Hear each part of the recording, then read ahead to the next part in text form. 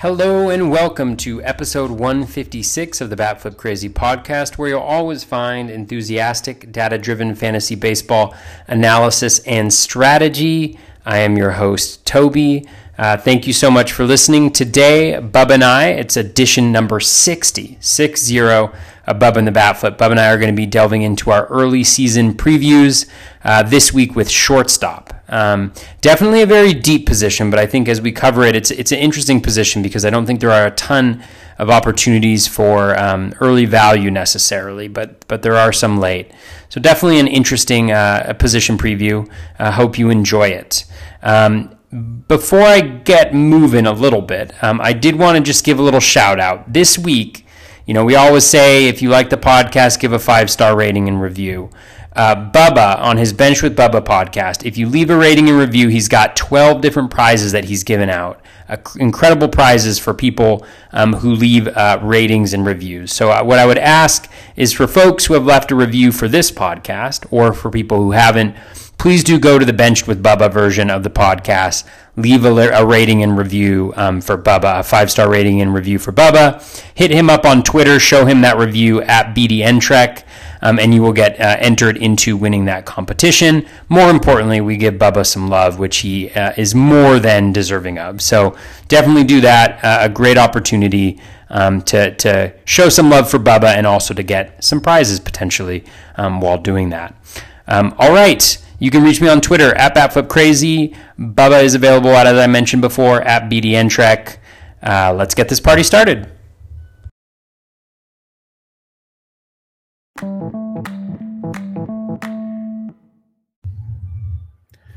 And welcome back, everybody, to another episode of Bubba and the Bat Flip, episode 60, your 2021 early shortstop preview. Like usual, top 10 NFBC ADP since November 1st, draft champions. Give you some 2 targets from range 11 through 20, then some later round targets, and a ton of listener questions that you guys came through with yet again with some awesome questions. You can check out me on Twitter at BDNTrek and my co-host, as always, on Twitter at BatFlipCrazy. Toby, how we doing, man? We're doing all right, Bubba. I'm currently, for those of you watching the stream, I'm currently wearing a Blue Jays hat, which I really like a lot, but is way too small for my head. And I'm just wearing it. It fit the baby Blue Jays. It fit the baby Blue Jays. It's super uncomfortable. I lose circulation in my head when I wear it, so I've got to return it. But I just wanted to make a point because I tweeted about this, about how hat sizes for fitted hats are so off. Like I wear a 7 1/4 normally. This is a 7 1/4. I sometimes have to wear a 7 3/8, but this is a 7 3/4 right here. And then my Padres hat, which I also recently bought, is also 7 3/4. And it's like a little big, maybe even. You know what I'm saying? So it's a frustrating thing to purchase a hat online. I got another hat too small again. So it's just, I feel your pain. I almost bought 3 different hats on was it Black Friday or whatever they call it? Yeah. And I literally had them in my cart, and then at the very end was like, I really don't want to deal with the hassle. I really don't want to. Like, I know once things get back to normal, it's the baseballism guys. They have a store right across from AT&T Park. I'm like, I'll just walk in and figure it out because I don't want to deal with it. Just don't want to do it. So it sucks. Like someone in your thread mentioned the Flex Fits. That's what I rock like crazy. The large, extra large Flex Fits. Steve, like, I think said that. They work perfectly for my big melon. It's what I use quite often. So I know I have such a hard time changing. I just grew up with fitted hats, Well, so did I, and you can't get the good like baseball hats. They're not as thick, It's like I still have my, like, I have a San Jose Giants hat. I have my San Francisco Giants hats, and I'm a 7 3/4 guy. And once you sweaten them a little bit, they start shrinking, and it's a bad deal. Yeah. So, yeah, I'm with you. That's get it together, hat makers. Yeah, come on, people. Technology these days, but that's a whole nother topic. We can do that in the off season when we go that route. But we're gonna do shortstops tonight, and as I said, top 10 is by far the deepest position. I believe still the deepest position in fantasy. It's weird though when I've dug in on this. I don't know if you feel any. You've done a draft or 2 now, I believe, and you've looked at the player pool and whatnot. Last year it was like far and away you could go deep at shortstop. This year it feels like when you get past 20 to 25, it doesn't feel as comfortable as it was last year to me. Whereas other positions we talked about, first base feels a little deeper, not great, but deeper. We'll talk about third base, has a similar feel to first base to me. So what's your thoughts on shortstop? Is it as deep as it once was, or do you have different feelings on it this year? Yeah, I have very different feelings about it this year, actually. I agree with you that it's deep. I think it goes pretty deep, although, there's no end to the depth. Or, there is an end to the depth, right? You reach a certain point and you're kind of like, yeah. I don't really like this a lot. But I think what I really don't like about the position this year is the value. Yeah. I think there's very little value to be had early on at shortstop. So there's a ton of really great players, but I think Tim Anderson is a really great example, right? Like last year, he's pretty much the same guy. He did pretty much the same thing in 2020 that he did in 2019. So maybe we have a little bit larger of a sample size, but he was going around pick 60, anywhere from depending on when you were drafted, anywhere from 60 to 80 last year, right? Where you felt like, I could get a couple rounds of value here, maybe with the batting average, the stolen bases, and just the overall production that he provides. Now he's going to pick 35, Yep. And so, and he's whatever shortstop.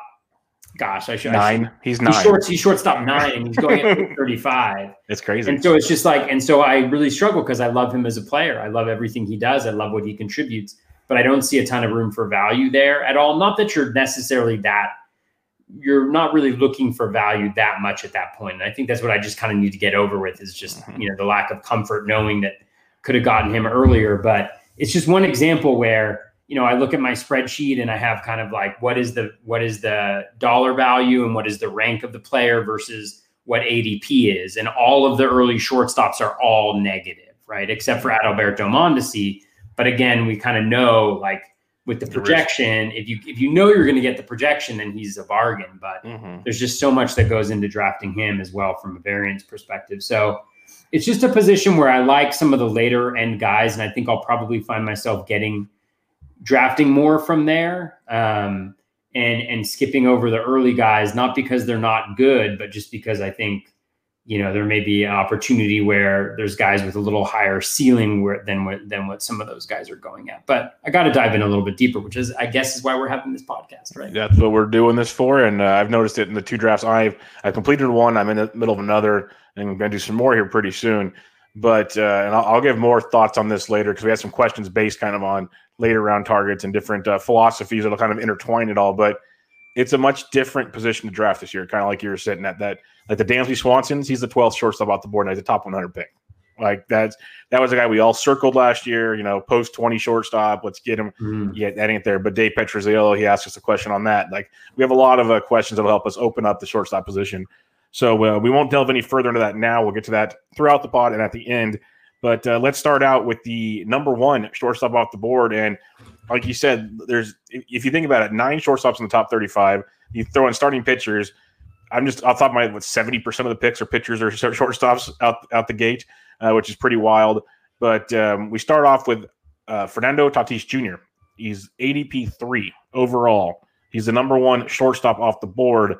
We know how talented he is. What are your thoughts on Mr. Tatis Jr.? Yeah, he's really, really good. You should draft him early on in drafts. There's not a lot to add. I think, I think we got the power and the speed, I think, are pretty clear, right? He's barring injury, he's going to provide those in spades. I think the major factor about how high his value ends is going to be the batting average, right? He's in a very good lineup. He's going to score a ton of runs, score a ton of RBI, he's going to be really, really good. I think what'll determine where he kind of ends up in the grand scheme of things is that batting average. And I think we've seen kind of 2 ends of the spectrum, maybe. He had an ungodly BABIP. What was it? It was 410 in his rookie year. And then last year it was 306. And the guy does not strike me as a 306 BABIP guy. You know what I'm saying? He had some improvements in his contact rate last year, which is really nice, and his O swing as well. So he was chasing less outside the zone, actually better than league average, right? And I think because of the way he plays, we think of him as being kind of this erratic guy, maybe a little bit, but he's looking for pitches in the zone. He's waiting for pitches in the zone. He's making more contact potentially because of that. And, as a result, I think he probably ends up closer to 300 than the 277 from this past year. I think he's really good. I mean, I think there's an argument to be made between him and Acuna in the sense that I think Tatis Jr. is going to have a better batting average, generally speaking, than Acuna will, just because of the strikeout rates. Yeah, I mean, we're pulling at straws at this point in time. He's great, top 3 pick easy if you're going to go with a hitter. Yeah. So Toby will not own any Fernando Tatis Jr. Put it that way. Exactly. If I got to play devil's advocate here, and just for discussion purposes, so yes, his chase rate declined this year, which is outstanding, but his chase contact rose almost 20% from last year. So he was making much more contact outside of the zone, and his whiff rate dropped 8%, which is kind of an odd correlation. Well, I guess not, because he's making more contact outside the zone. If you're not making as much contact outside the zone, probably swinging and missing more. So that's where it's a weird deal. He swung and missed more and made less contact when he had a 410 BABIP. Now he's making more contact, but swinging and whiffing less and making a lower BABIP. There's just questions I have with Tatis overall. Like his weak contact rate was 0.6% last year, where he made more contact outside the zone compared to 3.1. So he's still an amazing player. I have no problem guys taking him 3rd overall. I'm just trying to pick at little things that make me kind of scratch my head. Like, how does that correlate? If, say, he takes a step back in this rate, like, say, his chase contact goes back closer to the 42%, not the 61%. Now, what do we start to see with Fernando Tatis Jr.? That's all it is. Like, it's just little nitpicky things. Like you said, you can't go wrong with him as a first-round pick for sure. Probably not as a top 5 pick, depending on what you want to do. You can make arguments for a lot of guys for a lot of reasons. I took him in the best ball draft that's going on right now. And I think at the 7th pick or whatever it was, he fell to there, so I took him. Wow. I just had to. Like, I've never owned him, and I usually won't. But he fell to 7. I was like, okay, I want to go pitching went heavy, so I took Tatis. I'm going to do this. But yeah, he's not a guy I usually target that high in the draft, and I might regret it. But I just had to throw some of the devil's advocate stuff out there because it just kind of stood out. It stood out kind of like. That's a big gap in production for kind of the opposite production you'd think you would have type situation. So it was kind of weird to me, but yeah, that was all. Yeah, I mean, I think the O contact piece that strikes me as kind of a small sample size thing. I think one thing that's super helpful is he now has 629 plate appearances in the majors, 301 batting average, 39 home runs, 27 stolen bases. Steamer has him projected at a 285 average. I think that's fine. Like, I think maybe expect that, but I do think that there's upside on that average too. But it's a really good point you make. I mean, we also don't have that big of a sample, right? So we're kind of left, and half of it comes in a weird year. Yeah, a weird year. But yeah, like you said, Steamer 285, 39 homers, 26 steals. That's outstanding. Man, you give me 25-40. Like that's pretty freaking awesome. So yeah, he's gonna be very, very good. As you said, like, we don't really have to go too deep on him. But the next guy on the board, the second shortstop off the board, one of my favorites, and people are finally drafting him this way, Trey Turner is the second shortstop off the board. Going around pick 6 or 7. Trey Boo Boo. There's not just one Trey Boo Boo. There's 2 Trey Boo Boos. There you go. In your life. Yes, there is. Yes, there is in my life. There are 2 Trey Boo Boos. He's back this year, so it brings a little tear to my eye. It's good for him. That's nice. But if you guys don't know who that is, you haven't listened long enough. But Trey Turner. What are you doing? Yeah, what are you doing? Come on, this podcast should be #1 in your Spotify year in review podcast. All right, get with the program, people. Very simple. But Trey Turner, it's interesting with him because we saw him stay healthy. This year, played 59 games, 12 homers, 12 steals, and everyone was knocking his slow start with the, not stealing many bags. And I kept saying, just slow down, he'll be fine, because he was actually banged up to start the year, so he didn't want to steal bags, and he got healthy, and there he goes. So that's what he can do when he had that kind of ability. And we saw the power upside that he really does bring that I've been kind of preaching on this show for a long time, that he has it. Just wait, people, it'll come. So the question becomes, A, can he stay healthy again? B, that Nats lineup is not what it once was, and that's a little terrifying as well. What's your thoughts on Turner going into 2021? Yeah, I mean, I think you're right. I mean, he's solid. He's solid all around. You can't really you can't really pick out anything that stands out. I mean, the power, is it's not elite, but it's going to be there, especially with that profile that he has with the stolen bases. So, yeah, the lineup is an interesting thing. I mean, he's still going to have Juan Soto hitting behind him, which will be really nice. I'd be surprised if the Nats didn't make some kind of move. I mean, when you look at the Nats roster, it's kind of like it's now or never, right? It's kind of like now or tear down. They have the aging Scherzer. They have Strasburg, who should be back this year and healthy. So they kind of got to go for it now. Rob Silver was mentioning, and I think you responded to the tweet about how the Nats would be a really nice fit. I think that's a really good shout out, as a replacement for Thames, which would make them a much better lineup. I mean, and it's a surprisingly hitter friendly park there at Nats. So, I think there's things that remain to be figured out with exactly what the lineup looks like, but hitting at the top, I mean, you could argue that if they don't have the same type of thump later on in the lineup, right? Rendon gone now still, and they don't have a good replacement. Maybe that pushes the stolen bases up a little bit because they got to generate runs in a different way. True. So I'm not too concerned about that when I draft him. I mean, I think he's very solid here. And he was the one hitter, like first round hitter I had shares of last year on a consistent basis. I think I had like 2 or 3.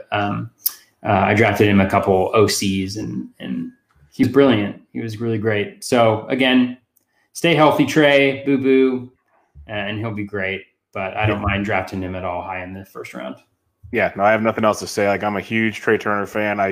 I personally take him ahead of Tatis, and that really hurts to say because the more and more I look at Tatis throughout the last few months, it's hard to justify that comment much longer. But I still do it because I believe in the power that Turner brings, and he brings more steals upside than Tatis does, and I can get power later in drafts. So that's how I justify more of that. Like, if I can get 40-plus steals from Turner, which I think I can, and still get 20 to 25 homers, I can get homers. I can get Nelson Cruz or something, and we're golden. Like, we can make that work.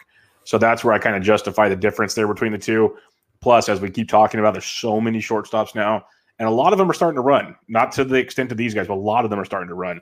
So it's one of those, if I'm going to take a guy early, I want that big payoff in certain harder-to-find departments. That's kind of the way I look at it. Many disagree, and many have the right to disagree because Tatis is awesome. So I'm not going to knock that. But what gets more interesting now is the third shortstop off the board. Go down pick 11 overall, and that's Trevor Story.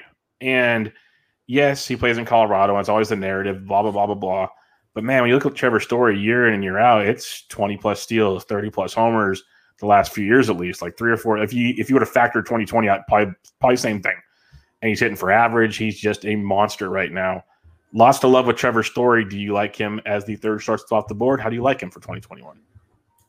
Yeah, I think I do. I mean, I think there's nothing wrong with Trevor Story. I think the only concern, is obviously the Rockies seem to be kind of in a.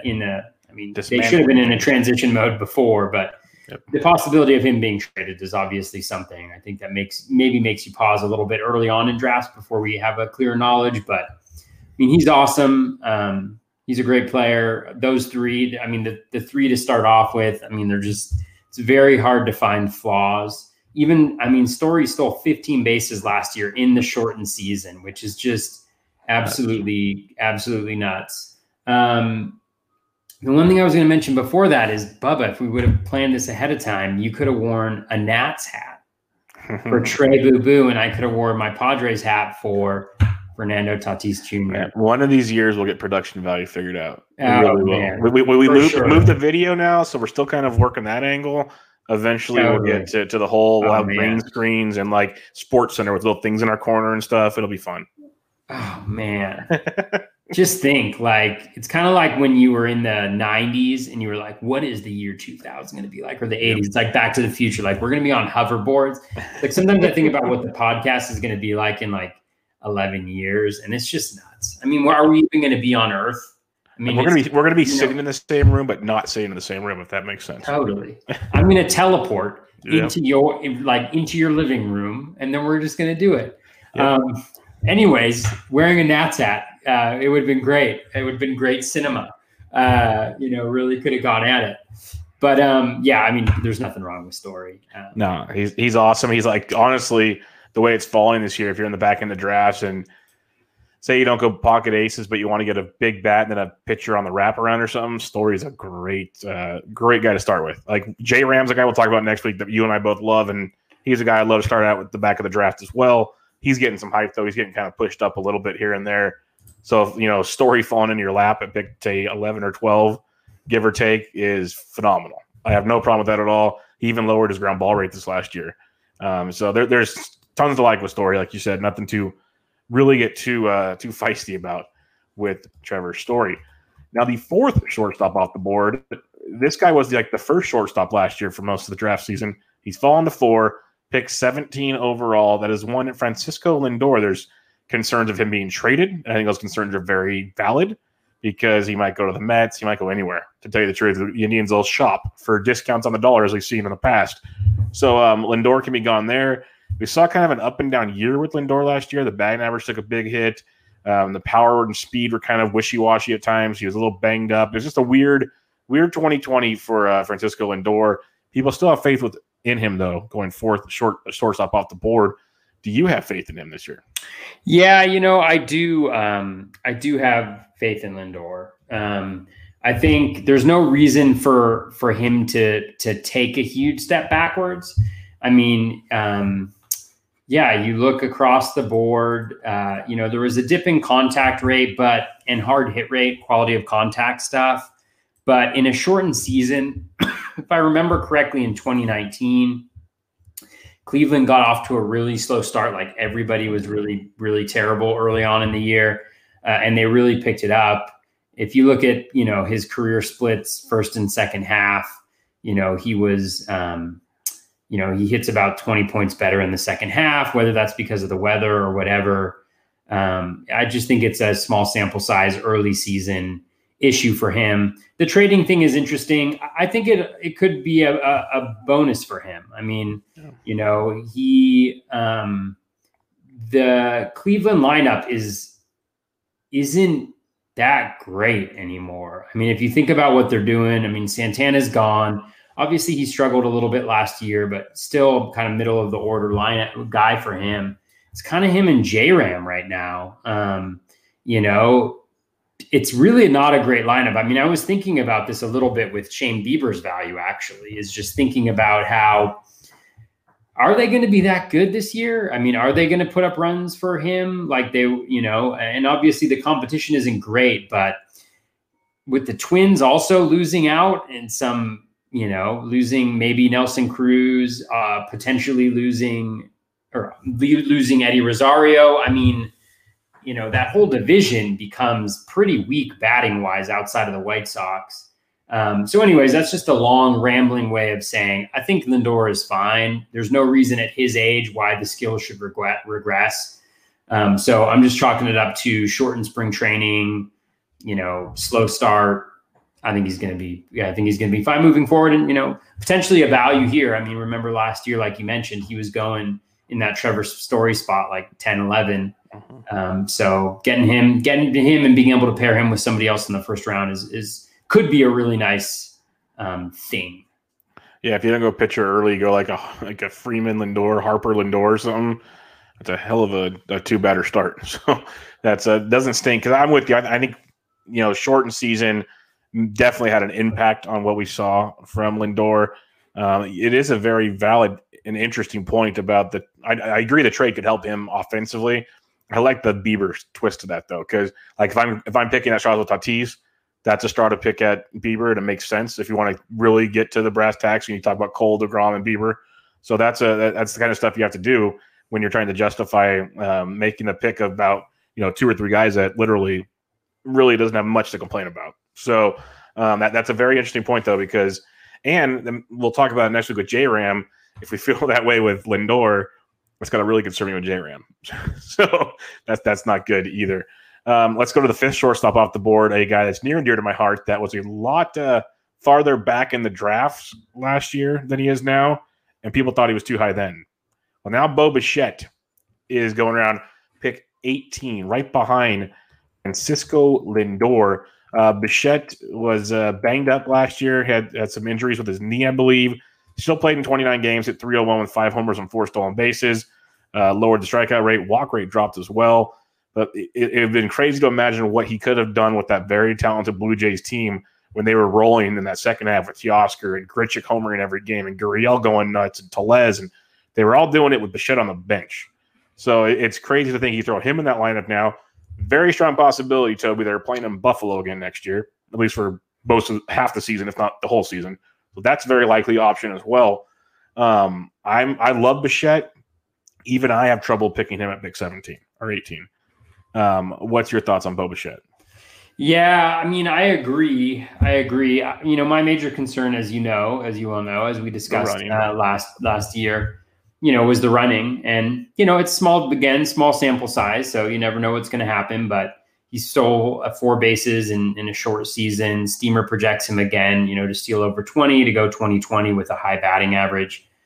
Should accumulate a bunch as the leadoff hitter in that lineup. So, I think there's a lot to like, a lot to enjoy. I do think, even smaller sample size than we have with, Tatis Jr. and maybe not the same type of batted ball quality that we've seen, but, he makes a lot of contact. So I do, I can see why people are really excited for him.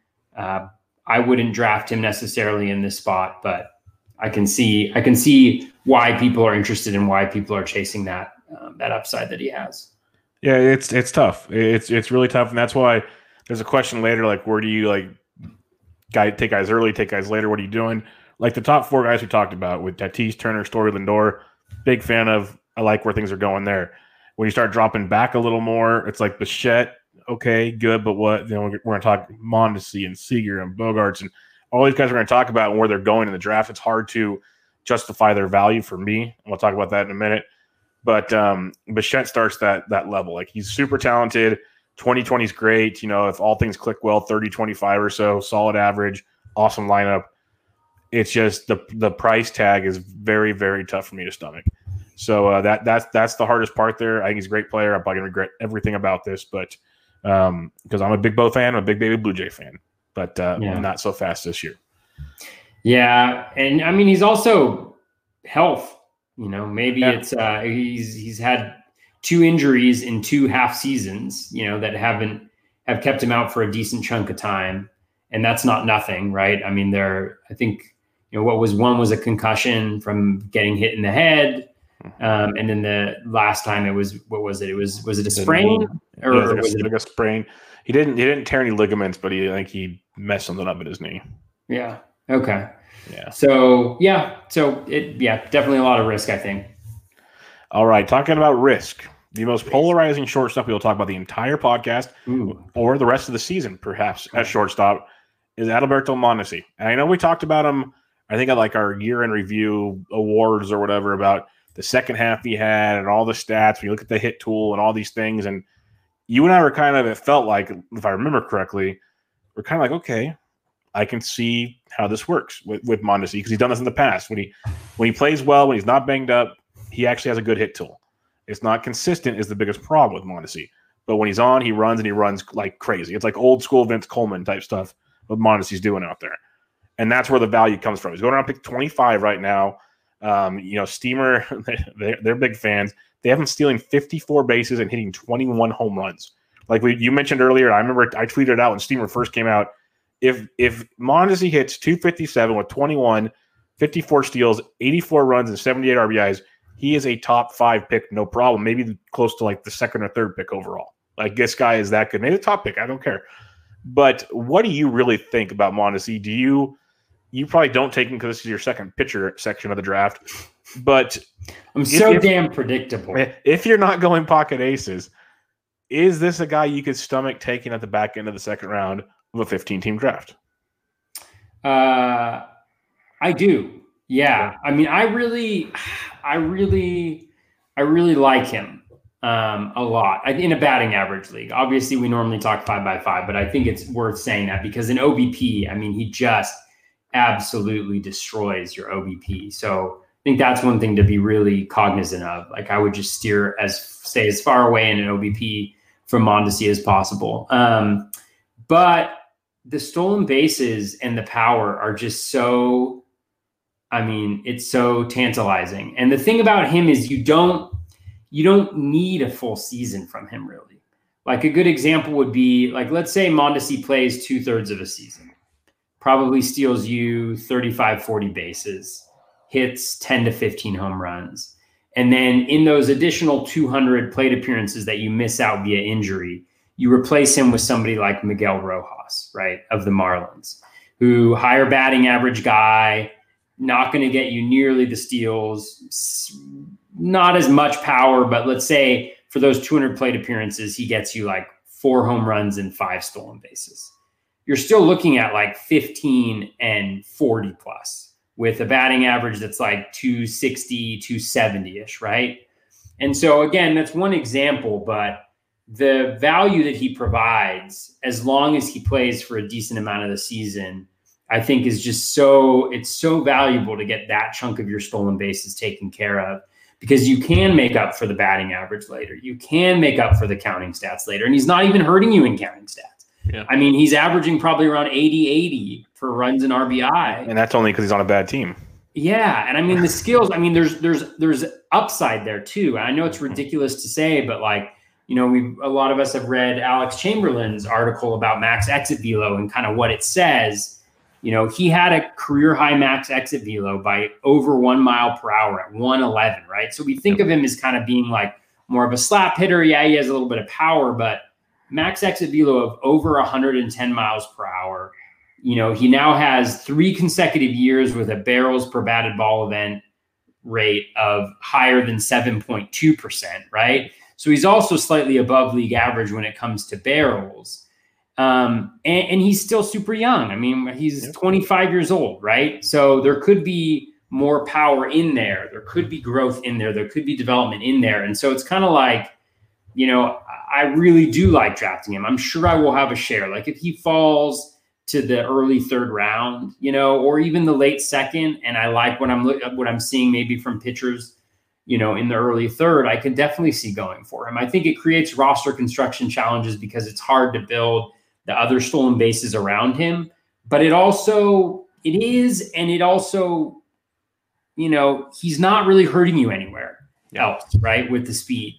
And so it is, because you probably don't want to go way over with stolen bases, but you can add those 8 to 10 guys, right, throughout your lineup and end up with the number of stolen bases that you need. So I really like him a lot this year. I think, you know, I think he's a great pick where he's going right now, I think.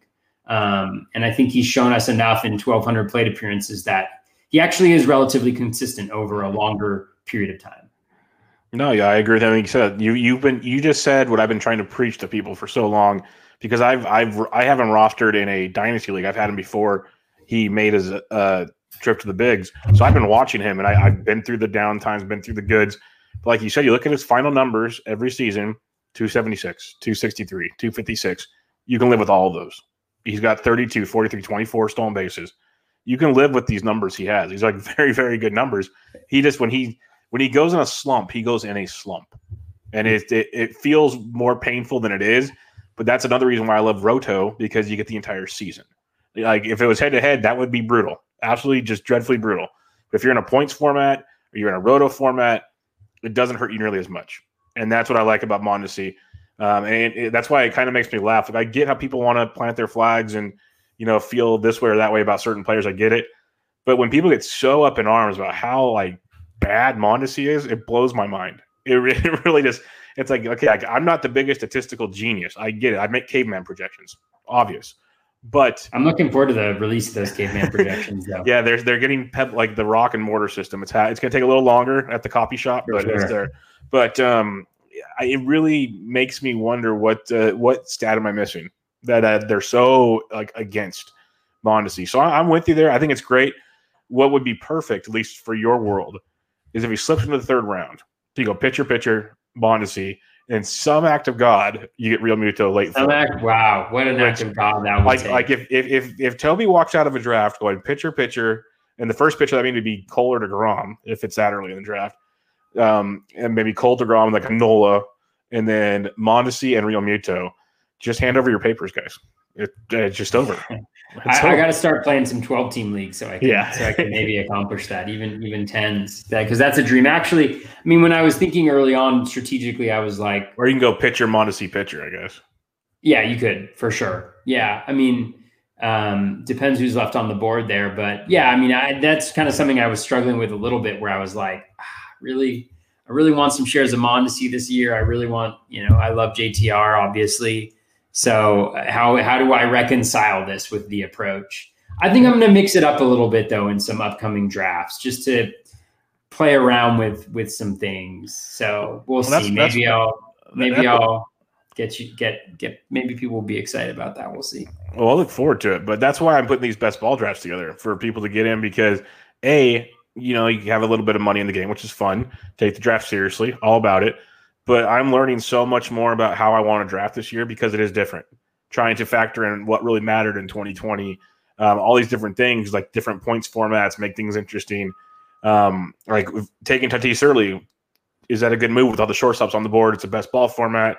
Could you have done better taking a couple shortstops later and just getting the best ball from them? That's something that I'm kind of scratching my head about right now. So I'm looking forward to trying something different next time. In a best ball format as well, or even a draft and hold or a draft champions format. Do you take a Mondesi early and then come back with like an 11th or 12th shortstop, knowing that, okay, when he slumps, I got this guy, I can fill him in, instead of waiting for a Rojas later, like you talked about. I got 50 rounds. I know my depth of the player pool. I'll take a guy a little earlier. I have another stud here just in case I have to use him. It's an interesting approach to how to do things, and we'll probably definitely hit on that more in this podcast. But we're done with Mondesi. We talked about Mondesi for long enough. We'll move on. But the seventh shortstop off the board, coming off a monster season, because why? He stayed healthy. Oh, that's the biggest thing, and that's why I've never drafted Corey Seager in all my life. Everyone loves him. He played 52 games this year after playing 134, 26, 145, and then 157. Those are 2 good years. But the last few years have been a little rocky with Corey Seager. Hit 307, 15 home runs, even stole a bag.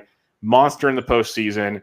And the hype train has caught on as he's the 7th shortstop at pick 28, about 3 or 4 picks after Mondesi.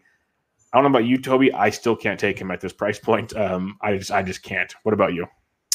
Yeah, I mean, the batted ball quality was super elite this year. I mean, just absolutely fantastic. He's clearly an excellent hitter. He's a very, very good hitter.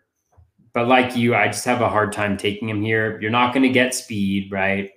So you're going to be relying on that batting average, which, I mean, should be very good. And he should do really well with the Dodgers.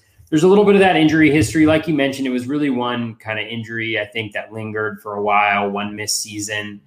And so I know that people on Twitter have been kind of going back and forth. Is he really that injury prone or whatnot? But it's just not a profile that I necessarily love at this spot, especially because you've got a lot of other guys going around here that I think are really good players. And I think that as you build your roster, if you don't go for stolen bases at shortstop, right?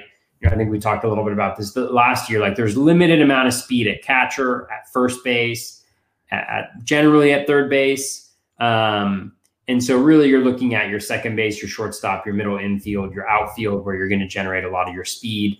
Spending this high of a pick on a shortstop where you're not getting that speed, I think is a little bit of a roster construction, not necessarily a mistake, because you can certainly do really well if he hits like we know he can hit, but it's just not necessarily the type of build that I want to do. So very good, but I think, going to be pretty hard to get this value if he doesn't, without the stolen bases there.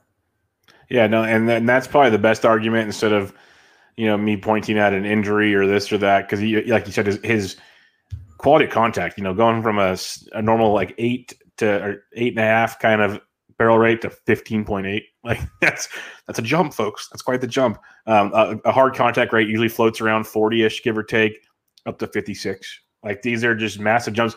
It's crazy. Look at the X stats. He hit 307. They say he should hit 330. Like, his X WOBA was 410 compared to 387. Like, they basically are saying he underperformed, which is even crazier to consider when you look at the whole grand scheme of things. But man, there's so many things I'd like to delve in more on him, because it's hard for me. Like, it's the old saying, you're paying for his best is what you're paying for now. Like, I'm not saying he's not a good hitter. He's probably a very good hitter still. He's probably a 20 to 25 home run guy. Probably get 280 to 300, give or take. But that lack of steals, when we talked about all those guys ahead of him at shortstop to steal and a bunch of guys coming after him to steal, that's a tough price tag to put out there. If you said like round 7 or 8, okay, we could talk.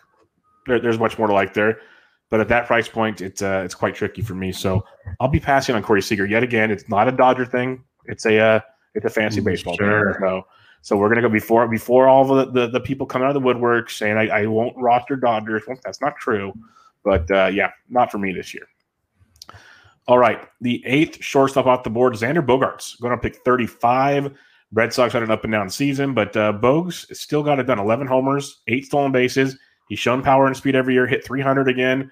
He's very, very consistently good, and he's dropping in drafts compared to, I think last year he's probably the 5th or 6th shortstop off the board, dropping to 8th, creeping into round 4 now. What do you think about Xander Bogaerts? Yeah, I mean, like you mentioned, I think just all around solid. Yeah, I mean, he's just really good and very consistent. My challenge with rostering Red Sox has just been, like last year at least, was just it just seemed like they were going to be really bad, and I don't know if they're going to be good this year. I think they're going to be really bad too, which for some reason I was worried about. But yeah, I mean, I think he's fine. The 35, I remember getting him at 45 when I was really into him. The stolen bases haven't always been there. So he stole 8 in 2020, 4 in 19, 8 in 18, so they're there, but not necessarily as there as maybe you would want them to be. But I think he's solid. I don't see any major flaws in him. He's still young. I mean, he's still 28. He's been around for such a long time already, but he's just really good. I'd maybe prefer his teammate who's going a little bit later in drafts, Devers. I drafted him in my first draft, but yeah, I mean, Bogaerts is fine. I can't find any major faults there. And I think Steamer's kind of undervaluing him a little bit. He's a batting average at 279 for Steamer, which I don't necessarily see that. Yeah, he's hit 288 or better in all but one season since 2015. Yeah, come on, Steamer, give me a little bit of a break here. Yeah, but I'm with you. Like, there's nothing I can say bad about him. I'd rather have Bogaerts over Corey Seager, which people might think I'm crazy for, but I've seen him consistently do it. Where I haven't seen it from Seager. So, but Seager isn't a better offense, so that's an argument as well. But I'd rather have Bogaerts over Seager. I'm a big Xander fan. I agree. I'd rather have Devers for sure in that lineup. I'd probably rather have Verdugo even later in that lineup. But I do like Bogaerts quite a bit. I think you're getting him at a bit of a discount here. But still, like I said earlier, after the top 4, there's this range of Bichette and Seager and Bogaerts where it gets kind of questionable. Honestly, we can agree on. And the other reason why it's tough for me to take Seager or Bogaerts is the next shortstop off the board, the 9th shortstop off the board to pick 36, one pick after Xander Bogaerts. The one and only Tim Anderson, who we've talked about so many times on this show. He is just a gift from the baseball gods. Power, speed, batting average, BABIP to death, does it all. But we love him to this day. I'd rather have Tim Anderson over Seager and Bogaerts. What about you? Yeah, I'm having a little bit of an existential crisis that is being caused by Tim Anderson, because maybe it's ridiculous. I don't know. I don't love him going this high, even though he's got batting average, right? He's got runs if healthy. He's going to hit home runs. He's going to steal bases as well. The La Russa stuff freaks me out a little bit, honestly, but I don't know. I mean, I'm sure I'll have some of him because the batting average speed, and Steamer has him at a 279 batting average, right? They're not buying fully into the BABIP. I think it's pretty clear that he's probably not that guy. But I also worry a little bit about the injury history too. this year he was injured. Last year he was injured. He didn't even hit 600 plate appearances. So it might just be that I don't see the same type of value here, and maybe I see a little bit more risk than some of the other hitters going in this area. But it's hard to justify that because it's like, other guys I like in this spot are like Kyle Tucker, and Kyle Tucker, you can't say that there isn't risk there with him either. So, I think it's fine. I think it's fine. I just have to think about it a little bit more deeply. I need to face this existential crisis that I'm going through and kind of work through it and figure out where I am at with him. So we'll see. Like, I guess on the bright side, it's when a player moves up this high in the draft that you've been on for so long, you can kind of say you were right. Like, hey, this is why we liked him for so long. Eventually, if they're that good, they prove us right, and you win with them long enough. Eventually, they have to become up here. It's just how it's going to go. So yeah. I mean, I wish I could say that I've been on Anderson for a while, but last year was really the first year that I was on the Tim Anderson bandwagon. So, am I a true believer, or was I just in it for last year and the value that I saw, which isn't necessarily the wrong approach. I think it'll be really interesting to see what happens with him. I mean, I'm sure I'll have a share or two with him, but I don't know. I'm still torn on him. It's still so early in the season, and it's funny because I haven't developed the same type of affection for players as I did last year. I felt like there was this core group of guys that I really was into, and I'm not there yet. I'm not there yet in my prep work, I don't think. Well, and that's why I like doing these early drafts, because I'm going to get there by doing so. Like, I've made my rankings. I'm going to do this. I'm going to tweak my rankings. It's just so many question marks, and it's a totally different animal this year. Drafts are going to be so fun from month to month. As news, like, heck, today we had Schwarber, Rosario, and other guys getting non-tendered. They're going to end up on new teams. There's going to be some trades here and there. There's going to be a lot of things that are going to just mix it all up. So I'm looking forward to it. It's going to be really fun to see how things change and guys start to plant their flags as we get closer and closer to the start of a season. But yeah, Tim Anderson, I love him. I love him big time. Like, basically, if you don't get one of the top 3 guys in the first round and you don't get Mondesi, I'd like to live with Tim Anderson. That's kind of where I'm looking. Otherwise, I'm just going to wait. And that's, well, I guess not wait too long the way the draft goes, but some guys we'll talk about here in a little bit that I don't mind waiting for, basically. So it's a very interesting group of shortstops this year. And we'll round out the top 10 with a guy that I am not a fan of. I wasn't a fan last year. I got that part right when I had him as a guy that's going to fall backwards. I know he's very good. I know he can put it together. I'm not going to pay for it, though, and that is Gleyber Torres. He's only shortstop eligible this year, which is a new twist for him. But going around pick 64 for the New York Yankees, I'm just not going to do it right now. But do you have Gleyber love? I don't think I have Gleyber love. I think this is a much more appropriate than last year, for sure. ADP for Gleyber right here. I mean, I think he can still crush it. I think he's still a really, really good hitter. Again, lack of speed is a little bit of a limiting factor. Great lineup, power, batting average, so-so as well. So I think that probably is what keeps me off of him a little bit more. Maybe I'll wait and grab like a Marcus Semien or somebody like that who has a little bit more speed profile, maybe a little bit less power, but we'll get to that in a second because there's a big difference when he's not in Oakland versus what he is outside of that. And so I may be a little bit more, and I think that's a lot of what, I'm trying to figure out with my early drafts is, whether a guy is a value or not is great. It's important, but it's also a question of how does me taking him here impact later decisions in the draft and how I build out my roster. And that's what's been really helpful about going through this first draft right here is just kind of figuring out, okay, this is where the mistakes were made. These are the kind of pockets where I want to be targeting this or targeting that. I don't want to miss out on this guy. And I know what the price is now that I have to pay a little bit more. So I think Gleyber's fine here. I don't mind the pick, but I don't necessarily think that it's, I'm not like super into it. Yeah, I'm just not there. 3.7% barrel rate last year, 36% hard hit rate. He's basically been a 36% guy his whole His K's dropped, his walks went up. That's good. That's great. But, there's just not a lot that I was in love with last year. And they said he had changed his approach. He wasn't as aggressive as he needs to be and all those things. So that could change. That's great. But doesn't steal bags, as you mentioned. 270 hitters, not bad. But it's like Steamer's got him for 269, 32, 6 homers. You know who else I can get for something maybe close to that, maybe a little less average, but a lot later in drafts? A Randall Grichuk or something.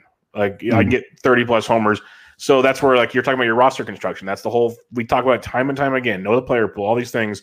When you're doing these early drafts, you can get someone else at Gleyber's spot here, another pitcher, a different bat at a different position, that's a little shallow, and then go get a guy. The outfield's got so much power later. The corner infield's got power later. There's just other ways. Heck, go get a Paul DeJong later. That's going to get you like 25 home runs. Exactly. That's what I was going to say. I was going to say Paul DeJong, like, that clip outside of the batting average is like pretty much exactly what Paul DeJong did in 2019, exactly. with more speed, remarkably. Yeah. So I think that's a great shout. And I think that's what, so much of these position previews is just understanding, I think, the position, some of those pieces. Yeah. Like who is, I know that, Rob DiPietro has had Ryan Bloomfield on his show and talked a little bit about like the Mayberry method. Yep. Which I don't use the Mayberry method, but I think it's a very good tool. Exercise. Yeah. And tool is understanding where guys with similar skills or similar profiles are, where maybe, their 50% median projection isn't there, but within the range of outcomes is something similar enough where the difference in where you're drafting them is much more worth it. That's where value is, I think I'm going to have to do more articles on that this year, because in the years past I've done them sparingly at positions, but I have like a long list. I just never get to them. I really need to get to them more, just dedicate a podcast to them. I don't know.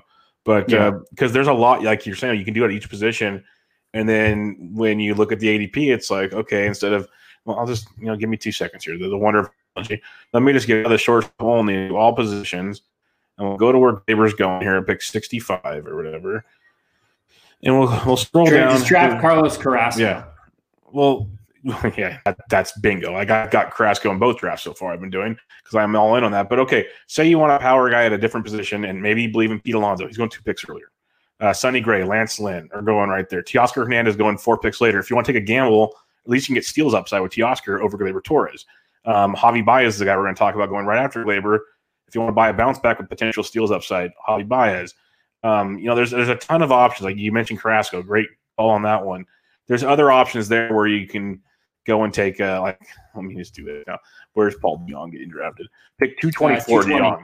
Yeah. So around DeJong, you got Clevenger's obviously not going, but Leody Tavares, who's a risky outfield take, which I get the upside, but Michael Pineda, Matt Barnes, Chris Sale, Benintendi, Candelario. You see the difference in players talked about right there.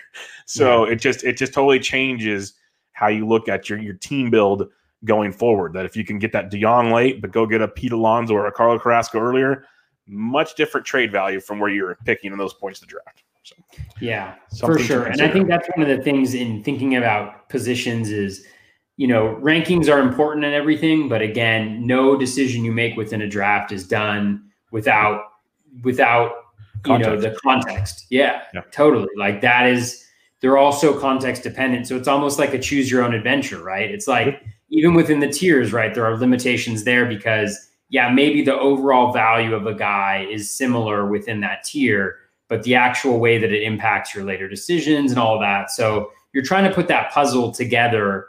And it's why I think some of the best advice that I've heard from different folks, something I need to do better, is draft your team from the back of the draft to the front of the draft. Yep. In the sense that know who you can get later on in drafts to fill in different needs so that early on you can address the parts of your team you can't address later on in drafts. I think that's really sound logic and makes a lot of sense. No, there's a reason the most successful guys are doing stuff like that. You've mentioned you're trying to kind of, plan out your draft more. I know you mentioned Bloomfield. He's been a big guy on, hey, I'm looking at ADP. Okay, these 3 guys in this round. If I get one of them, it literally it's one of those puzzles. Like if I go here, you go here. If you go here, you go here. Like I just keep triangulating it down. I know Matt Modica was talking about the other day on Twitter a lot of the very successful players, you don't just walk in with a sheet of players like a ranking, like you said. You've looked at this. You've not just done, read a book, Baseball HQ's forecasters, amazing. But what you do with that knowledge is where you go. Buy it now. Yes, you should. Or you go give a rating and review on iTunes, and one of those will be the prizes for Bubba's Christmas give a special. rating and review to Bubba, to Bench with Bubba right now. Yeah, I had to get in there. But there's like 10 or 12 prizes, depending on how many people step up to the plate. But there's a lot of prizes, and one of them is a Baseball HQ forecaster. So, Bubba, let me ask you a question. Are people stepping up yet? I think a couple have, a few have, A couple people? Yeah, we're talking about we are talking about one of the favorite characters. I got to figure out which way I point here. one of our favorite characters in all of fantasy baseball, the best host of a podcast in all of fantasy baseball. You guys need to get out there, go to iTunes, go to Bench with Bubba, give him a 5-star rating and review. The man is offering prizes for doing that. And you know in your heart that is what you believe truly in not only this show, I've mentioned it, but Bubba, the Bench with Bubba podcast is awesome. It's in my rotation. He always has great people on, invites new voices. Do it. Thank you, Toby. I appreciate it. But there's some fun stuff. So go check it out. It's all on the Twitter. Go get it. But and that's just, these guys, they win for a reason. And you got to have the plan in place to go with the player pool. But let's get to the next set of targets here. Picks 11 through 20. You got Javi Baez. Dansby Swanson moved up to pick 95 this year. Johnny VR, Carlos Correa, Tommy Edman, who we talked about last week. Marcus Semien, Didi Gregorius, Jake Cronenworth as well. Andres Jimenez, and Hae Seung Kim, who's not even on a team yet, but he's a very talented player, I believe, from the KBO or Japan. I think it's KBO. Yeah. Because there's a few that came up from Japan recently, too. But, he's very, very talented. So what we'll do here is we'll go back and forth. We'll have two guys that we're targeting in this range of the shortstop position. So who's the first guy you're targeting? So this was actually kind of hard for me because honestly, like I don't really love a lot of the shortstops going, or we've talked about them before on other podcasts, right? Yeah, exactly. But the first guy I'm going to go with is Marcus Semien.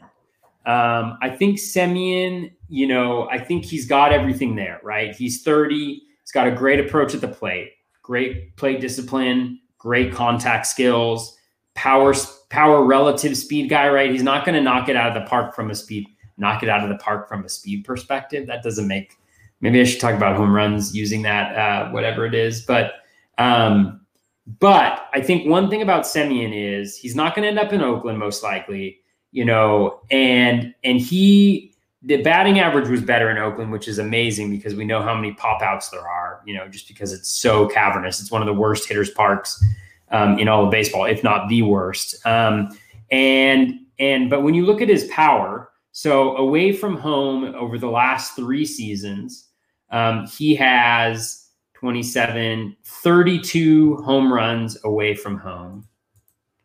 And at home, he has 23, right? So almost 10 more home runs on the road than in Oakland. And so I really think that the power takes a little bit of a jump for him. Where he goes. A great example would be, imagine if he ends up with the Reds, which is a logical destination since they're really looking for a shortstop, somebody who to maybe be in the position for a couple years while Jose Garcia develops a little bit more, So again, I think, the steamer projection is 253, 24 home runs, 11 stolen bases with about, 160-ish, 165-ish runs in RBI. I think that's phenomenal. And you're getting him kind of at pick 150-ish right now in drafts. And so he's a guy that I really like the value there. And I think the approach is so solid. The difference is he had a 260 BABIP this year, right? Compared to previous seasons,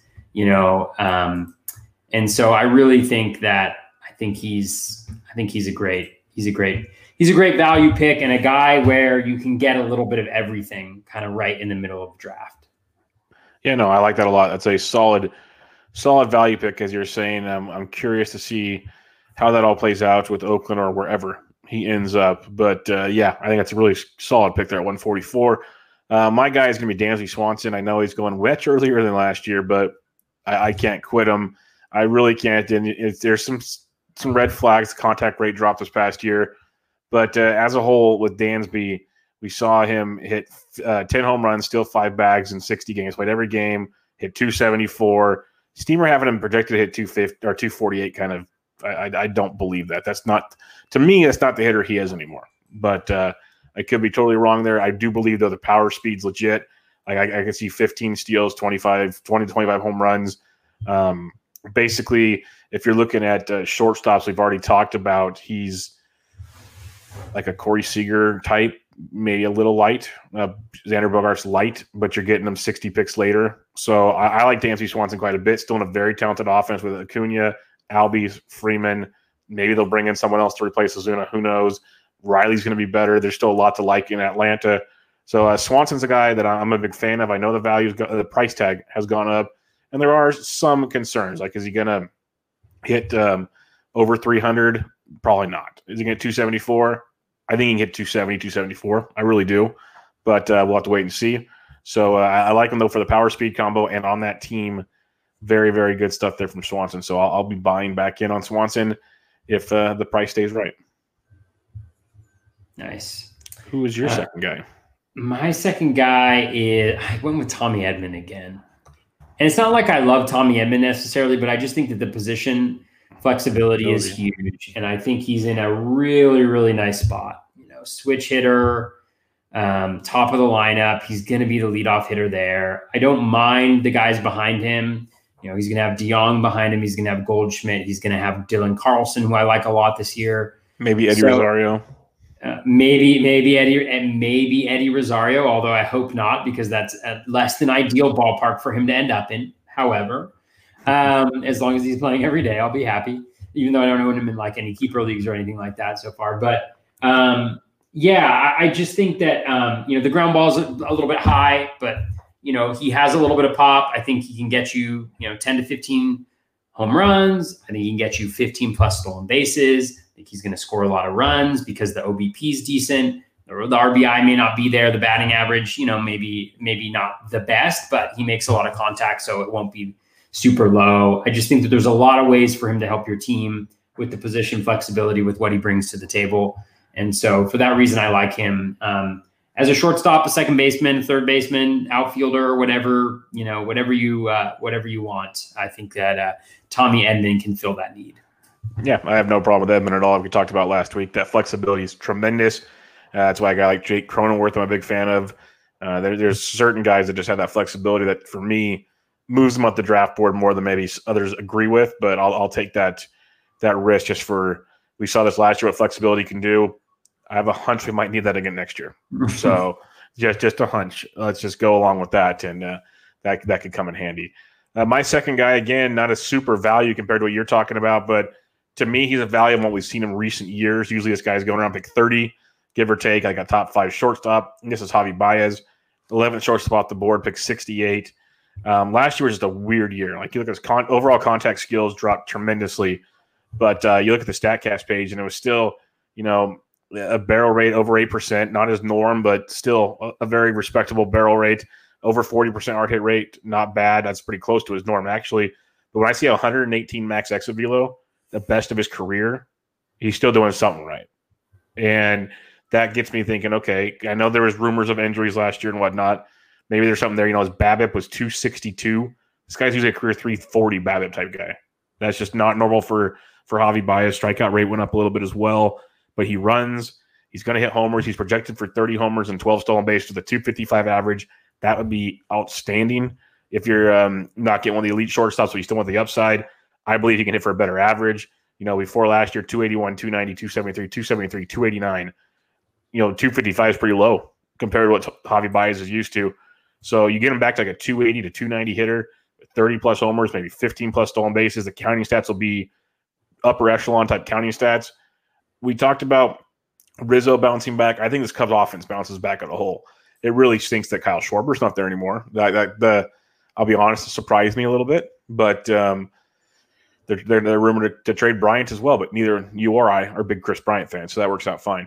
But I do believe Baez is due for a big bounce-back season. He's one of those guys that I am trying to buy into a lot where I can get him, because last year's just one of those years I think was a down season. crazy situations, banged up a bit. He's too good for the numbers he put up. So I'll be buying back in on Javi Baez next year. Yeah, I love that call as well.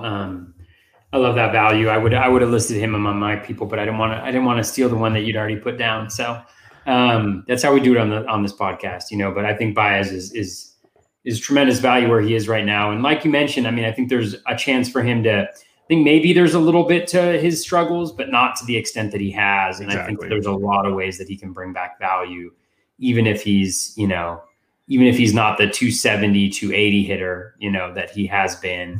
If he's a 250 guy, I think, like you mentioned, the counting stats are still going to be there. The pop's still going to be there. The speed's still going to be there. And where you're getting him in draft, it's a huge upside, I think, to take. And I think there's very little downside as well at this spot in the draft. Yeah, and that's why when you can get the guys we just mentioned, 4 guys, and we literally could have mentioned, I mentioned Cronenworth, 5th guy. Like there's a bunch here where it's, do you really want to take a guy early? It really makes the discussion point fun, which we'll get to with listener questions in a minute. But before we get there, later round targets, this is a listener question as well, so we'll hit on them here in a little later. But post 20 shortstop off the board. There's Polanco, Fletcher, DeJong, who we talked about a few times, Wander Franco, who Yancey Eaton's curious about, Willie Adames, a list of guys. Who stands out to you back here? Yeah, well, we mentioned it before. I think Paul DeJong stands out to me. I mean, I think for me, 2020 is kind of a wasted season for a lot of the Cardinals. DeJong had COVID-19, never really seemed to recover, wasn't very good. The skills were not as good as usual. Then they have all these games, one on top of another. So, I think I give DeJong a little bit of a pass because before he'd been a guy who had improved every year. And he's going to be there. He's going to be in the middle of that lineup, if not early on in that lineup. He's going to be playing every single day. He's going to get a bunch of counting stats. He's going to get you a good amount of power. He may contribute a decent amount of speed, depending on, where you are in the variance this year. And the batting average shouldn't hurt you too much. I mean, that's the one area where you're maybe a little bit concerned. But I drafted him in my first draft, and I was debating between.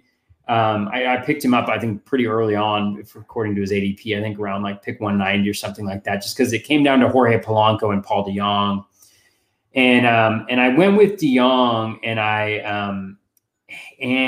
I was really struggling between the two because in a lot of ways they're, I kind of asked myself, who's going to hit for more power? And I think that's clearly DeJong.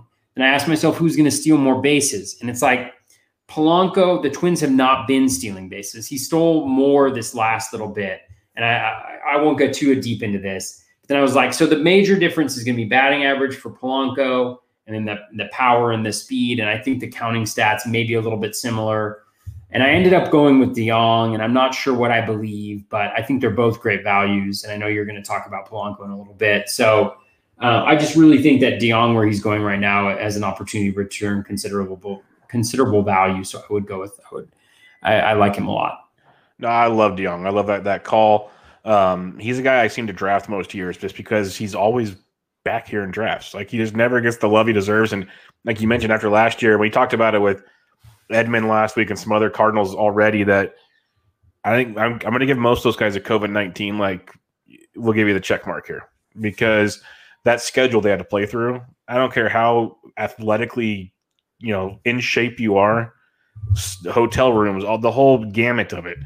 You are just not going to be focused and you're going to be worn down. Like there's just no way around it. So I'll give him the benefit of the doubt on that one.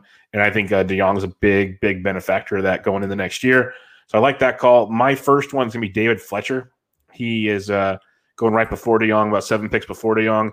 Now, the thing with Fletcher, he's going to turn a lot of guys off. Very limited power, does have some speed. I think both of those can develop even more with regular playing time. The thing with him is he's leading off in front of Trout, Ohtani, Walsh, Rendon. Iglesias is there now, like a very talented Angels offense. And he has elite contact skills, like elite contact skills. It is insane what he can do contact-wise. A 95.2% zone contact rate last year. For those keeping track at home, league average 82.8%. His chase contacts 83.3, league average 59.4. His whiff rate's 8.6%, league average 24.5%.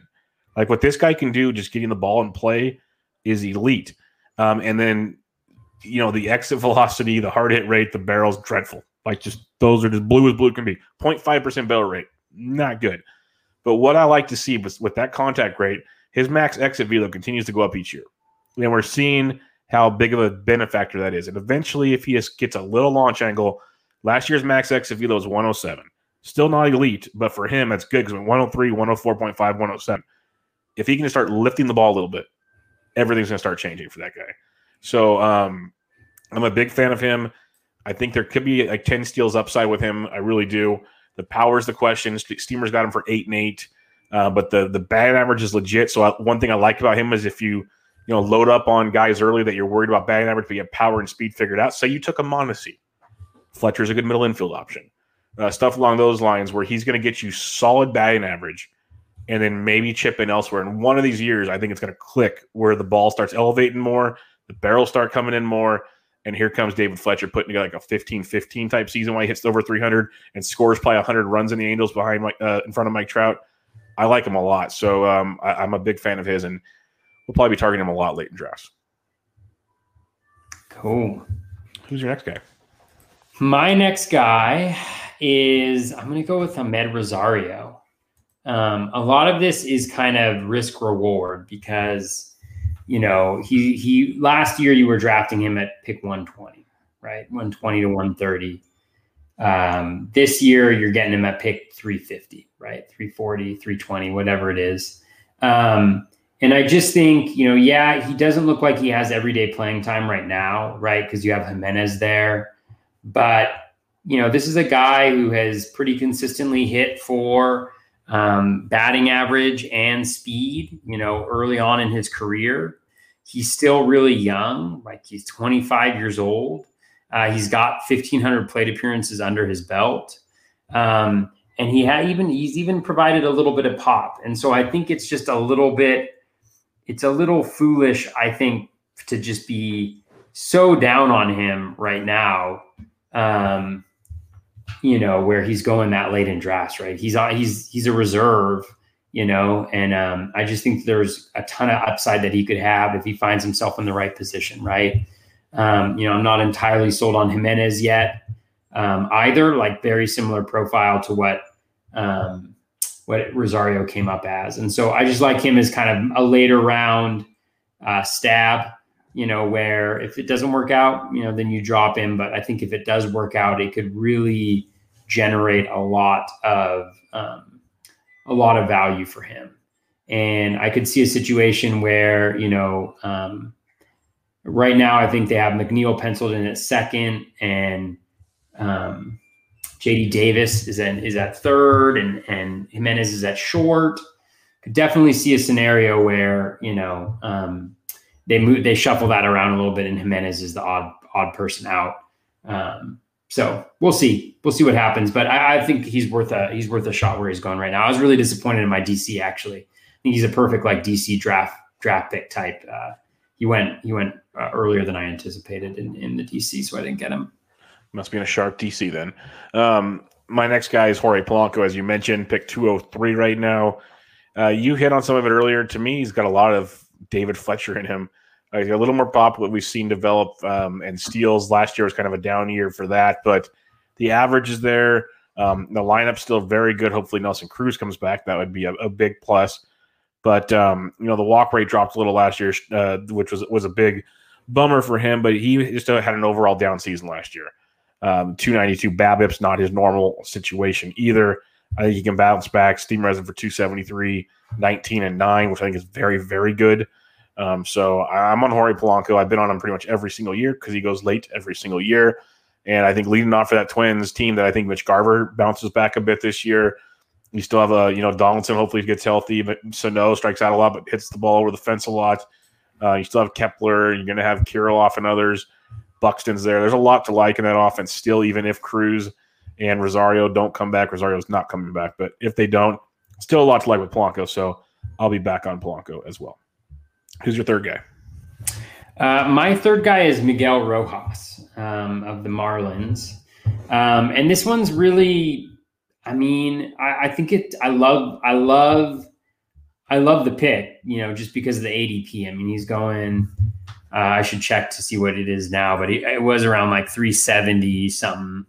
So he's going, 374. And he's a guy, like, he's kind of the heart and soul of that Marlins team from all accounts. He played every day last year. He should play every day this year. I just don't think that, Birdie is the second baseman right now. I think Chisholm, if he goes in, probably goes over to second.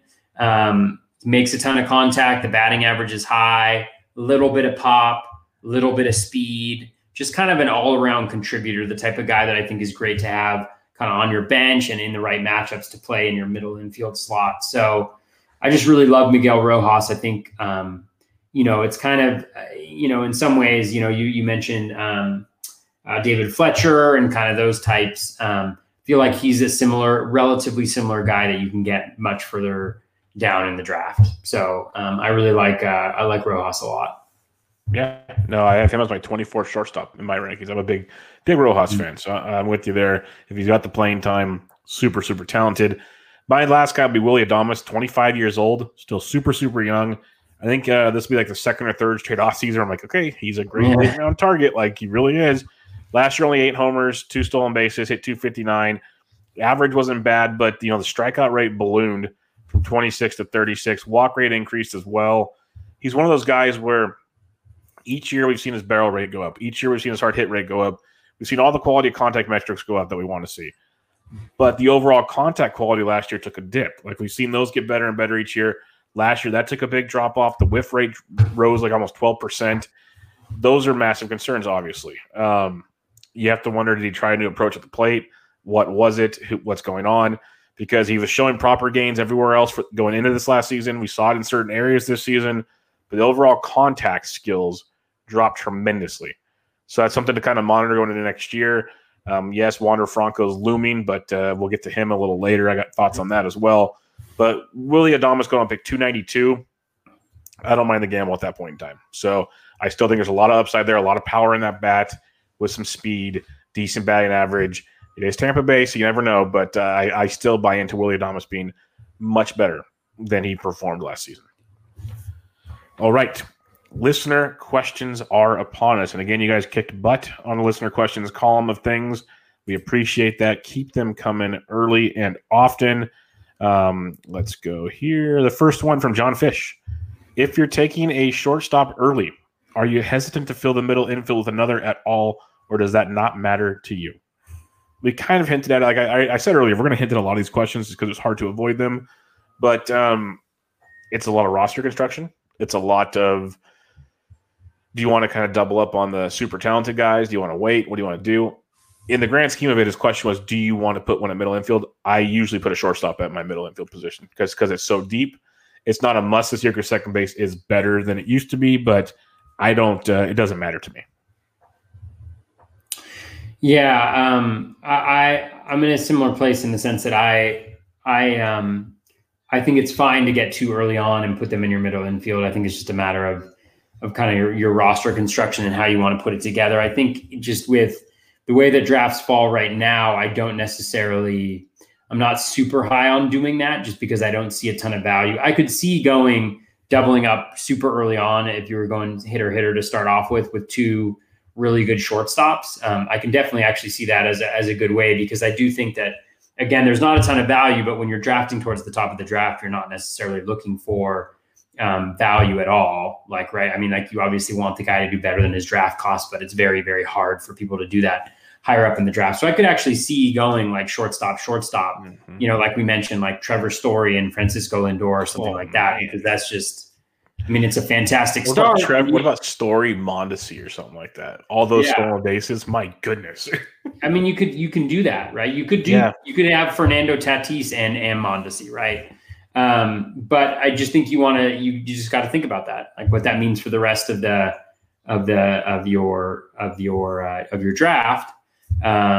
Which, John's a great player, so I know he's thinking about those things too. But if I had to answer the question like with a very specific answer, I'd say I'd either double up super early on with 2 of the elite shortstops, or I'd probably wait because I just think that there's better value later on, so that when you get in this spot where the shortstops don't necessarily distinguish themselves that much from the other positions, where I'd rather wait and get like a Semien or a Polanco or a DeYoung or somebody like that.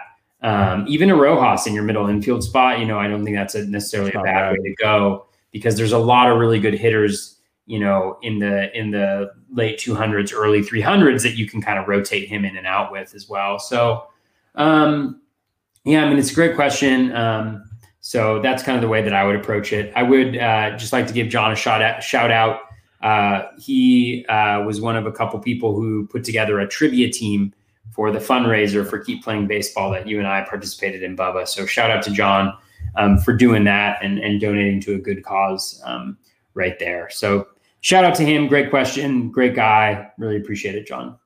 And the last thing I'll add to that the more when you were talking about, I started thinking about, I think a fun start would be a first-round shortstop, any of the top 3 or 4, and then coming back in round like 5 and getting Javi Baez as your middle infielder. That sounds very tasty, like very, very. Because if Baez comes back even closer to what he used to be, that's a pretty elite combo right there. And we've covered like second base is not great. It's good if you want to get like one guy, but trusting 2 guys, not ideal. Yeah. So. Sully at Sully_is_typing asks, if you don't draft the upper tiers, Tim Anderson range, who are some late targets, say after pick 150? Well, we kind of hit on those, Sully. We hit on quite a few of those. So, and obviously there's probably even more that we didn't mention, but there's definitely some we hit on. Yeah. Just to run through them, just in case it's helpful. I mean, Semien, I think he's not after 150, but I think we both like Cronenworth. We both like Polanco, both like DeYoung. Yep. And then we mentioned some of the other guys that we like in the spot. I mean, even Jose Iglesias is going around pick 380, right? And that's gonna go up now, big time. Yeah. And then JP Crawford as well. And you just got to understand what you're getting with these guys. I mean, Iglesias, the batting average is going to be good, but it depends on where he hits in the lineup, and the speed hasn't really been there. He's had some knee injuries. So, those I think are just things to consider. I also think Chris Taylor is pretty interesting. Again, he's fairly inconsistent, but that power speed combo position eligibility piece is another interesting guy.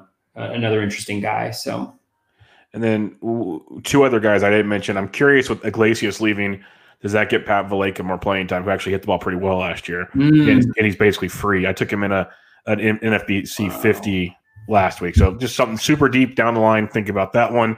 And he's got multi-position eligibility all over the place. But the other guy I didn't mention that I'm curious about, and I'll mention him next week because I wrote about him for the Black Book. I did first base and third base. He's got shortstop and third base eligibility, and I will talk about him next week. Willie Castro for the Tigers. Keep an eye on him. He's another interesting one to look at. Hey, Bubba, I'm on the clock in my DC. Ooh, round 35. Okay. I'm going to go with a I don't know if it's a podcast favorite, but I'm going to go with a Bat Flip Crazy special. I'm going to go with Vinny V. Vinny V, our boy. Vinny V. Boy. Man, just make him a closer. Velasquez. 1 year. Just make him a closer, please. I'm a believer. All right. I am a believer. Believer. I like it. Believer. Vinny V. Yeah, I love Vinny V. No problems with Vinny V at all. Kind of interesting stuff going on under the hood there with Vinny V. So, and they tendered him a contract today. So, which tells me that they see the talent. They see it's there. It's likely to be in the rotation, at least to start off the year. For that price tag, yeah. Yeah, I mean, he right now Roster Resource has him as the 4th starter with Spencer Howard as the 5th, and I like some of the things he did last year. Yeah, no, I would love for him to make it work. It's always that third trip through the order, things got pretty ugly. So I'm curious, but I'm a big fan as well. Our buddy David Mendelson, DMendy02 from Triple Play Fantasy, he asked, "What are your guys' thoughts on Paul DeJong?" Oh, it's funny you mentioned that, Dave. We've talked about it. Funny you mentioned that guy. Yeah, we like him a lot. Draft him. Great value.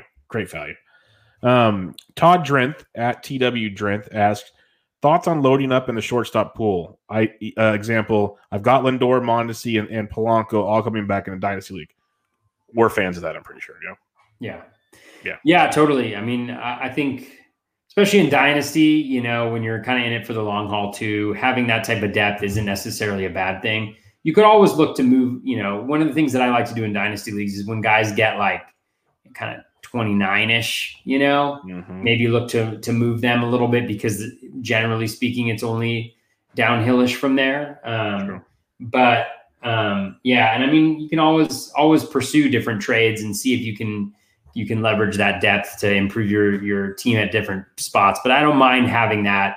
It also depends on how deep the league is. Like, is one of those guys going to be able to fit into your util spot on a consistent basis? What other guys are available on the wire? Like, what is the drop down from them?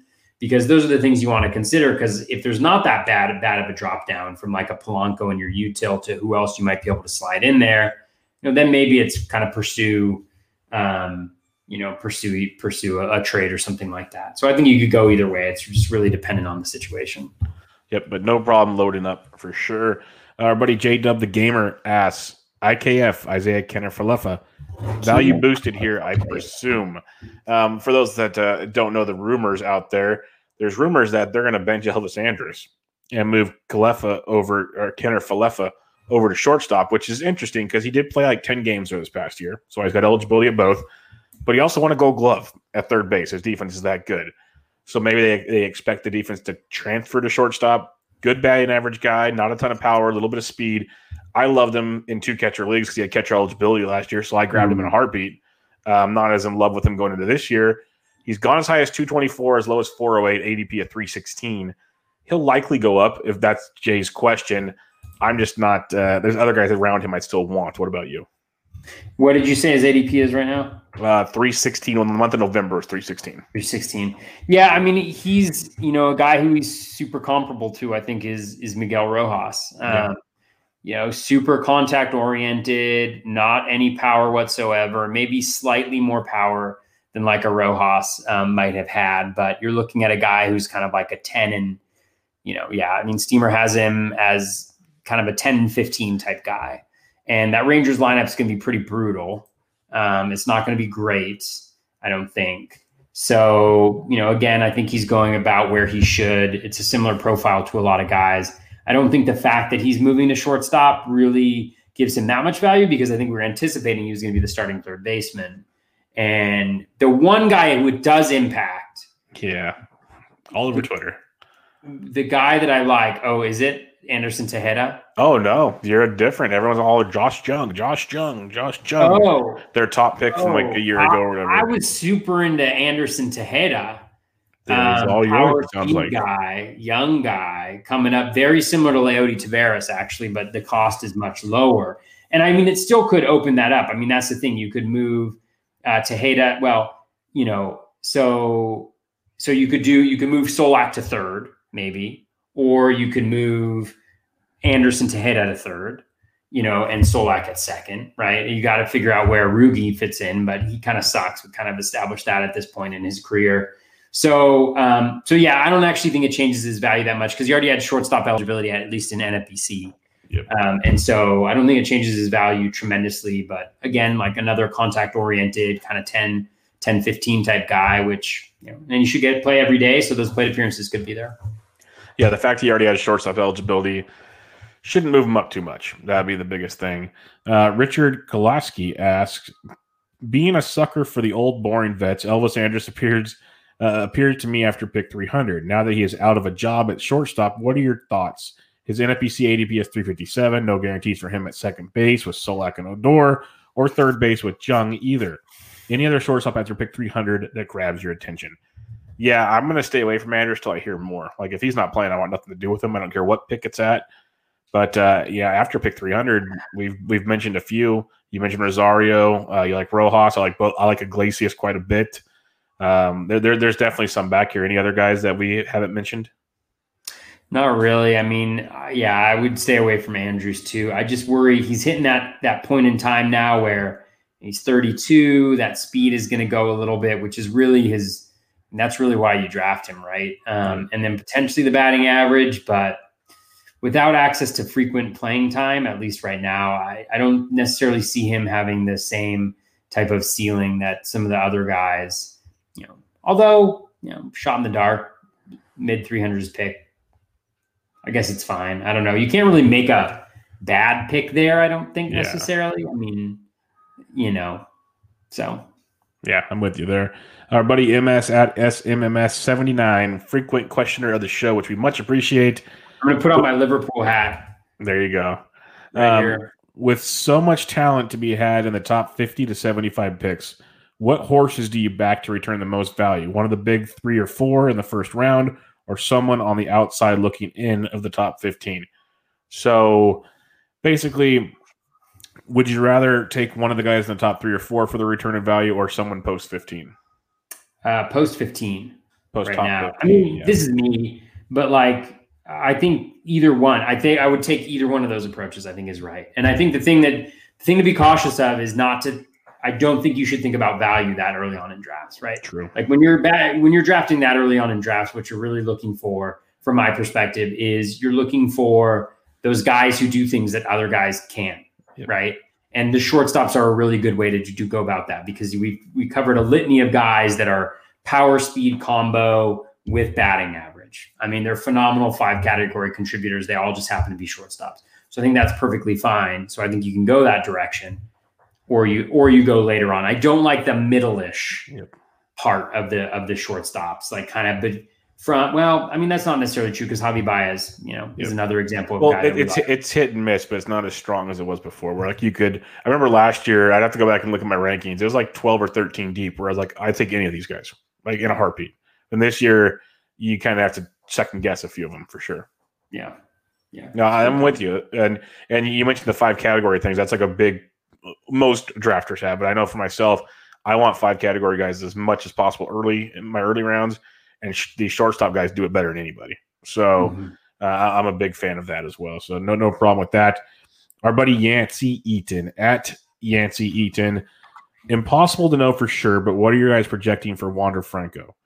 His 2021 playing time, and where's the earliest you'll take him? I was looking at some prospect lists, and he was like number 1 on all of them, which is neat. Yeah, he's the top prospect. He's absolutely awesome. He's amazing. But I usually don't take these kind of guys early on. That's just me. But he's going to be very good. I still like I like Willy Adames. The other big factor is Jason Collette, Mr. Ray himself, also mentioned it on a recent Sleeper on the Bus that it's the Rays way. He will not be up any earlier than his call-up date to be that extra season of eligibility. So, and it might even be after that. So he's not starting the year out with the Rays, and you just got to wait and see. And when it's stuff like that, it's really hard for me to draft players. But what say you? Yeah, well, I'm just looking at his Steamer projection. The Steamer has him for 400 plate appearances, 7 home runs, 8 stolen bases. I think my struggle with Franco is obviously he's the number 1 prospect on pretty much everybody's rankings, and I think he's going to be exceptionally good throughout his career. I just wonder a little bit about how long it'll take for him to develop into like a power guy, because I think he'll get there, but I just don't know if he's there right now. Like he hasn't really demonstrated that, 9 home runs combined in 2019. Obviously, a missed 2020. He's shown a little bit of pop just from the videos that I've seen in the Dominican League. So I think there's a little bit of it there. I do worry a little bit about the ground ball rate above, kind of average for Major League Baseball. So in 2018, it was at 43%, 2019, 48%, both stops in 2019, 48%. And so, with that type of an approach, and maybe not necessarily like fully matured into that power, I think he's more of a batting average speed guy, but he's never had overwhelming speed, as I understand it, at least from his stolen base numbers. He hasn't necessarily shown that in the minors, which doesn't mean it's going to translate, but it just leaves me with enough questions where he's going right now, like you, I probably will shy away from drafting him. Again, every year I shy away from the top draft picks in drafting them, and I always get burned from doing that. So be cognizant of that. But that's kind of how I would kind of approach him. I think the Steamer projection maybe is a little bit light on batting average. And with that, maybe stolen bases a little bit. But I don't necessarily see him as a difference maker this year. Yeah, and that's my biggest thing. Since the Rays, if he only misses a month or whatever, cool. But you're still asking him to do everything that's right. Like you said, 97 games. There's a lot of question marks there. Now, if the season gets shortened or whatever, we get to that point, might be a different discussion. That's a whole different animal. But until then, I'm going to go with the assumption, no. Like he's going to miss by a couple months, and I'll just pass on that one. Our last. I'm interested to see where he plugs in too, because they have Adames obviously at shortstop, and he's not perfect by any stretch of the imagination. And then they have Brandon Lau at second base, who hits the same side as, who's a lefty as well there. So just curious how they're going to mix and match with the lineup. The Rays are very creative, so they'll find a way. But that may, and I think they're going to be really good again next year. And so the question is how much push is there to get him into that lineup, early on, like Bubba mentioned? No doubt about it. The last question from our buddy Dave Petroziello. It's tough. I'll say this before I even ask the question. This is a tough one to give a definitive answer in December, on December 2nd. But the answer is yes. But we will. Because we do work. Yes, Dave. Yes, it is yes. Always yes. But he asks, who is this year's Dansby Swanson? He's a little more expensive this year, so I have to find an economy version. Do you have a Dansby Swanson? Well, it depends what you mean. If you mean like kind of later shortstop, I think we've talked about him a lot. Just going to say take that jump up. I mean, we've talked so much about guys, but I think the guy who will get you that type of value, I could see DeYoung doing that. That's the guy I was thinking of. Polanco doing it. I mean, that's why we're talking about those guys. The guy who I think shares probably the most similar profile, like in terms of what he will contribute compared to what Dansby's going to contribute, would be Marcus Semien. I think there's very similarities in terms of kind of like 25 to 30 home run power, 10 stolen bases, depending on which team he lands, maybe a little bit more, contributes a lot, a lot of counting stats. And then the batting average is the one major question mark. So I think those are three guys that are going at different points in the draft who, for whatever reason, have similarities to what we saw from Dansby last year. Yeah. As always, Toby nailed it. I absolutely love that. That's perfect. I think DeYoung was the one that was on the top of my head, big time. Yeah, Semien's a great comp as well. DeYoung, just because of the power that he can bring, that I believe in more than Polanco's value. But Polanco probably does a couple of things better than DeYoung does. So it's kind of a wishy-washy trade. I'd go DeYoung in that one for sure. Like Semien's the best. Like he does a little bit of everything, like you said. So that sums it up perfectly. But all right, that'll wrap us up. Shortstop preview in the books. I'm impressed. We went an hour 35. I thought this would have been much, much longer for shortstop. But we answered a lot of the interesting questions and good strategy. Like I like that a lot. Not just players. There was a lot of thought process behind it, and it'll get deeper once we go into more positions and we recap later. But any parting thoughts for your the first look at the shortstop position? I don't think so. Interesting position, and I think it's a really good reflection of kind of value versus depth, and so, yeah, really interesting. And yeah, I'm glad we covered it quickly. I mean, our efficiency is ruthless, I would say, on the podcast. I'd like to compliment myself on being very efficient with my words. I tend to use very few words in describing things and not going on tangents at all. So that's why we kept it to such a short podcast this time around. Hey, we're making progress, though. We're making progress. Last year's previews were like 2 to 2.5 hours. We're making progress. Well, I mean, and that goes to Bubba, I think in your I'm serious here, because I think the way you've set it up, where we kind of cover the top 10, like what to expect, identify a few guys in the middle, right? And then some guys later on. And then as we get closer to the season, then we're going to go through it again with a fine-tooth comb and kind of identify where there may have been shifts and get a little more in depth into guys that based on a little bit more knowledge we like. And so kudos to you. Well, I appreciate that. But to make it even better, the reason I can make that outline is because of the questions from the listeners. Because I know they're going to cover the stuff I don't have to make a comment about. Because literally most of the outline they already cover in questions, let alone other stuff. So they do it for us. And that's what makes it beautiful. I love our listeners. Yep. And that's the difference between me and you, is you are thanking our listeners for their contribution to the podcast. I'm thanking myself for the efficiency of my words. No, that is a great point.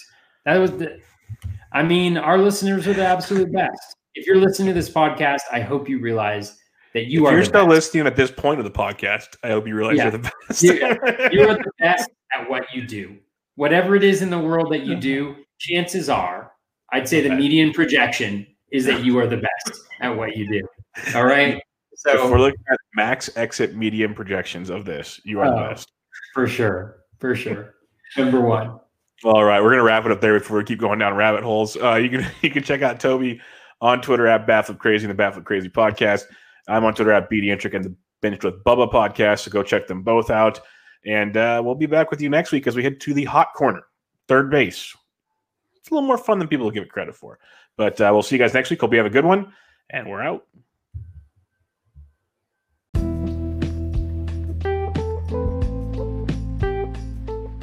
That is going to wrap us up for episode 156 of the Batflip Crazy Podcast and the early season preview of the shortstop position. That was a really fun one. Always a great time talking fantasy baseball with Bubba, and as we mentioned at the end, with our listeners, who are the best listeners and the best people in the entire universe. I think it's pretty clear that is the case. So thank you all for listening. Next week, we are going to dive into third base, another interesting position as we go around the horn here for different positions. After that, we'll go on to outfield, and then we'll get into some pitching. So should be a fun month coming up on the podcast right here. All right. Best of luck with all of your fantasy baseball research. If you are drafting right now, best of luck with all of your fantasy baseball drafts. Take care and be kind to one another.